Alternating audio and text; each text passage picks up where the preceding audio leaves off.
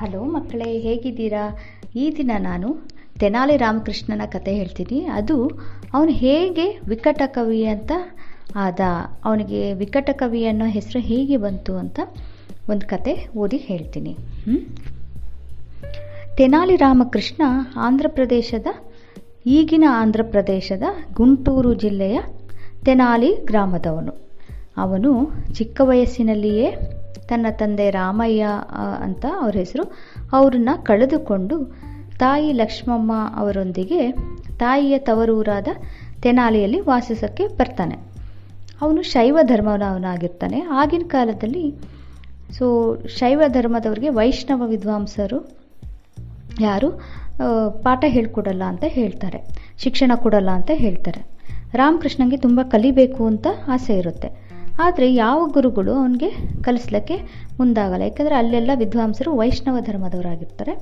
ಹಾಗಾಗಿ ಅವರು ಬೇರೆ ಇವ್ರನ್ನ ನಾವು ಕಲಿಸಲ್ಲ ಅಂತ ಹೇಳ್ತಾರೆ. ಆಗಿನ ಕಾಲದಲ್ಲಿ ಅದೆಲ್ಲ ನಡೀತಾ ಇತ್ತು. ಹೀಗಾಗಿ ಅವನೇನು ಮಾಡ್ತಾನೆ,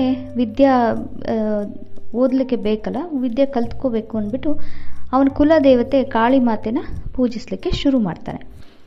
ಪ್ರತಿದಿನ ರಾಮಕೃಷ್ಣ ಬೆಳಗ್ಗೆ ಬೇಗ ಎದ್ದು ಕಾಳಿಕಾದೇವಿ ದೇವಸ್ಥಾನ ಪಕ್ಕದಲ್ಲಿರೋ ಕೊಳದಲ್ಲಿ ಸ್ನಾನ ಮಾಡಿಬಿಟ್ಟು ಒಳ್ಳೆ ಶುಚಿಯಾದ ಬಟ್ಟೆ ಧರಿಸಿ ಸ್ವಚ್ಛ ಮನಸ್ಸಿನಿಂದ ದೇವಿ ದರ್ಶನಕ್ಕೆ ಬರ್ತಾ ಇರ್ತಾನೆ. ದೇವಿಯ ದರ್ಶನ ಮಾಡ್ತಾ ಮಾಡ್ತಾ ಅವನ ಮುಖದಲ್ಲೆಲ್ಲ ತೇಜಸ್ಸು ಜಾಸ್ತಿ ಆಗುತ್ತೆ. ಪ್ರತಿದಿನ ದೇವಸ್ಥಾನಕ್ಕೆ ಹೋಗ್ಬಿಟ್ಟು ದೇವಿಯ ದರ್ಶನ ಮಾಡಿಕೊಂಡು ಹೀಗೆ ಬರೋದೇ ಅವನ ದಿನಚರಿ ಆಗುತ್ತೆ. ಪ್ರತಿದಿನ ಹಾಗೆ ಮಾಡ್ತಾ ಇರ್ತಾನೆ. ಒಂದಿನ ಹಾಗೆ ಮಾಡ್ತಾ ಇರ್ಬೇಕಾದ್ರೆ ಒಬ್ಬ ಸಾಧು ಸಿಗ್ತಾನೆ. ಅಲ್ಲಿ ಸಾಧು ಕೇಳ್ತಾನೆ, ಮಗು ನೀನು ದಿನನಿತ್ಯ ಕಾಳಿ ಮಾತೆಯ ದರ್ಶನಕ್ಕೆ ಬರ್ತಾ ಇದೆಯಾ ಅಲ್ವಾ, ನಾನು ನೋಡ್ತಾ ಇದ್ದೀನಿ ಅಂತ ಕೇಳ್ತಾನೆ. ಅದಕ್ಕೆ ಅವನು ಹೇಳ್ತಾನೆ, ಹೌದು ಪೂಜ್ಯರೇ, ನಾನು ದಿನಾಲು ತಪ್ಪದೆ ತಾಯಿಯ ದರ್ಶನಕ್ಕೆ ಬರ್ತಾ ಇದ್ದೀನಿ ಅಂತ. ಸಾಧು ಹೇಳ್ತಾನೆ, ಅಷ್ಟೊಂದು ಭಕ್ತಿನಾ ನಿನಗೆ ಕಾಳಿ ಮಾತೆಯಲ್ಲಿ ಅಂತ. ಹೌದು ಸಾಧುಗಳೇ, ಹೌದು ಪೂಜ್ಯರೇ, ಅವರು ಗಾಳಿ ಮಾತೆನೇ ನನ್ನನ್ನು ರಕ್ಷಿಸ್ತಾ ಇರೋದು ಇಲ್ಲಿವರೆಗೆ, ಹಾಗಿರ್ಬೇಕಾದ್ರೆ ಭಕ್ತಿ ಇರದಲೇ ಇರುತ್ತಾ ಅಂತ ಹೇಳ್ತಾನೆ. ಅದಕ್ಕೆ ಸಾಧು ಹೇಳ್ತಾನೆ, ಮಗು ನೀನು ಅವಳನ್ನ ನೋಡ್ತಾ ಇದೆಯಲ್ವನ? ಇಲ್ಲ ಪೂಜ್ಯರೇ, ಅವಳನ್ನ ನೋಡೋಲ್ಲ, ನನ್ನ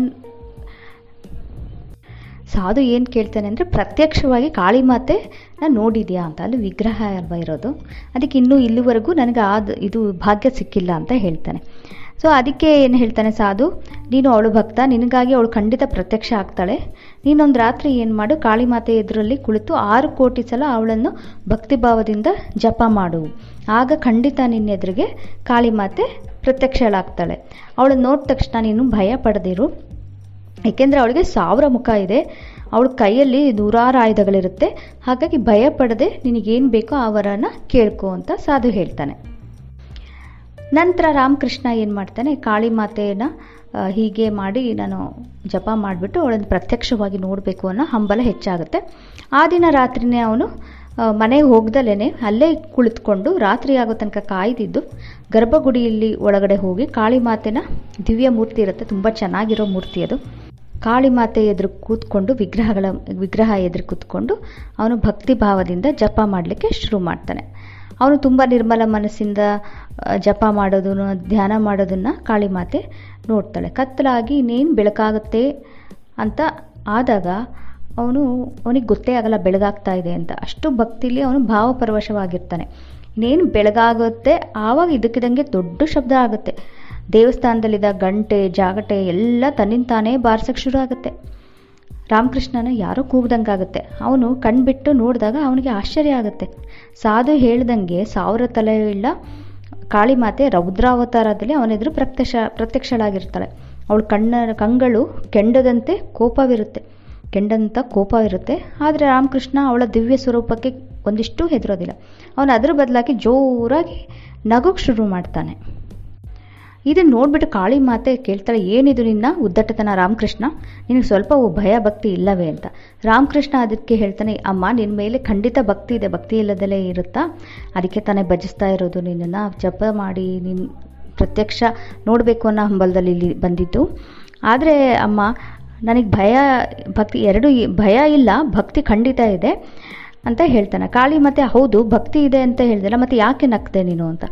ಅಮ್ಮ ನಾನು ನಕ್ಕಿದ್ದು ನಿನ್ನಲ್ಲ, ನಿನ್ನ ಕೈಗಳನ್ನು, ಆಮೇಲೆ ನಿನಗೆ ಎಷ್ಟೊಂದು ಮುಖಗಳಿವೆಯಲ್ಲ, 1000 ತಲೆಗಳಿದೆ ನಿನಗೆ, ಕೈಗಳು ಮಾತ್ರ ಎರಡೇ ಇದೆ. ಕೇವಲ ಒಂದು ತಲೆ ಇರೋ ನನಗೆ ನೆಗಡಿ ಆದಾಗ ಮೂಗನ್ನು ತೀಡಿ ಸೋತು ಸುಣ್ಣ ಹಾಕ್ತೀನಿ.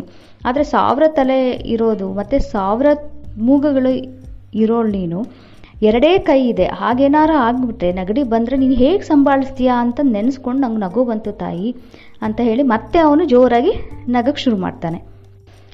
ಅವನ ಹಾಸ್ಯ ಪ್ರಜ್ಞೆ ನೋಡಿಬಿಟ್ಟು ಅವಳಿಗೆ ಕಾಳಿ ಮಾತೆಗೂ ನಗು ಬರುತ್ತೆ. ಅವಳು ನಗ್ತಾಳೆ.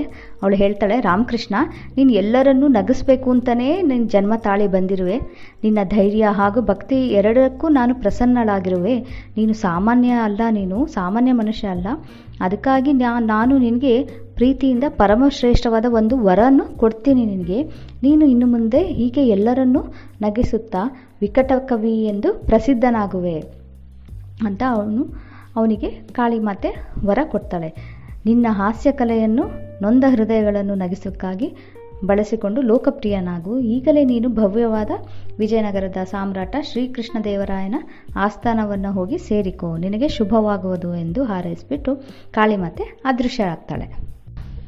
ಕಾಳಿಮಾತೆಯ ಅನುಗ್ರಹದಿಂದ ಪುನೀತನಾದ ರಾಮಕೃಷ್ಣ ಖುಷಿಯಿಂದ ಶ್ರೀಕೃಷ್ಣದೇವರಾಯನ ಆಸ್ಥಾನದ ದಾರಿ ಹಿಡಿದು ಹೊರಡ್ತಾನೆ.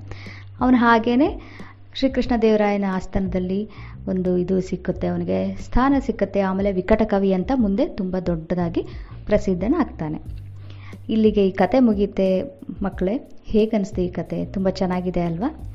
ಮತ್ತೆ ನಾನು ಮುಂದಿನ ವಾರ ಇನ್ನೊಂದು ಹಾಗೆ ಕತೆನ ತೊಗೊಂಡು ಬಂದು ಓದ್ತೀನಿ. ಅಲ್ಲಿ ತನಕ ನೀವು ಕೇರ್ ತಗೊಳ್ಳಿ, ಆಟ ಆಡ್ತಾ ನಗ್ನಗ್ತಾ ಇರಿ, ಆಯಿತಾ?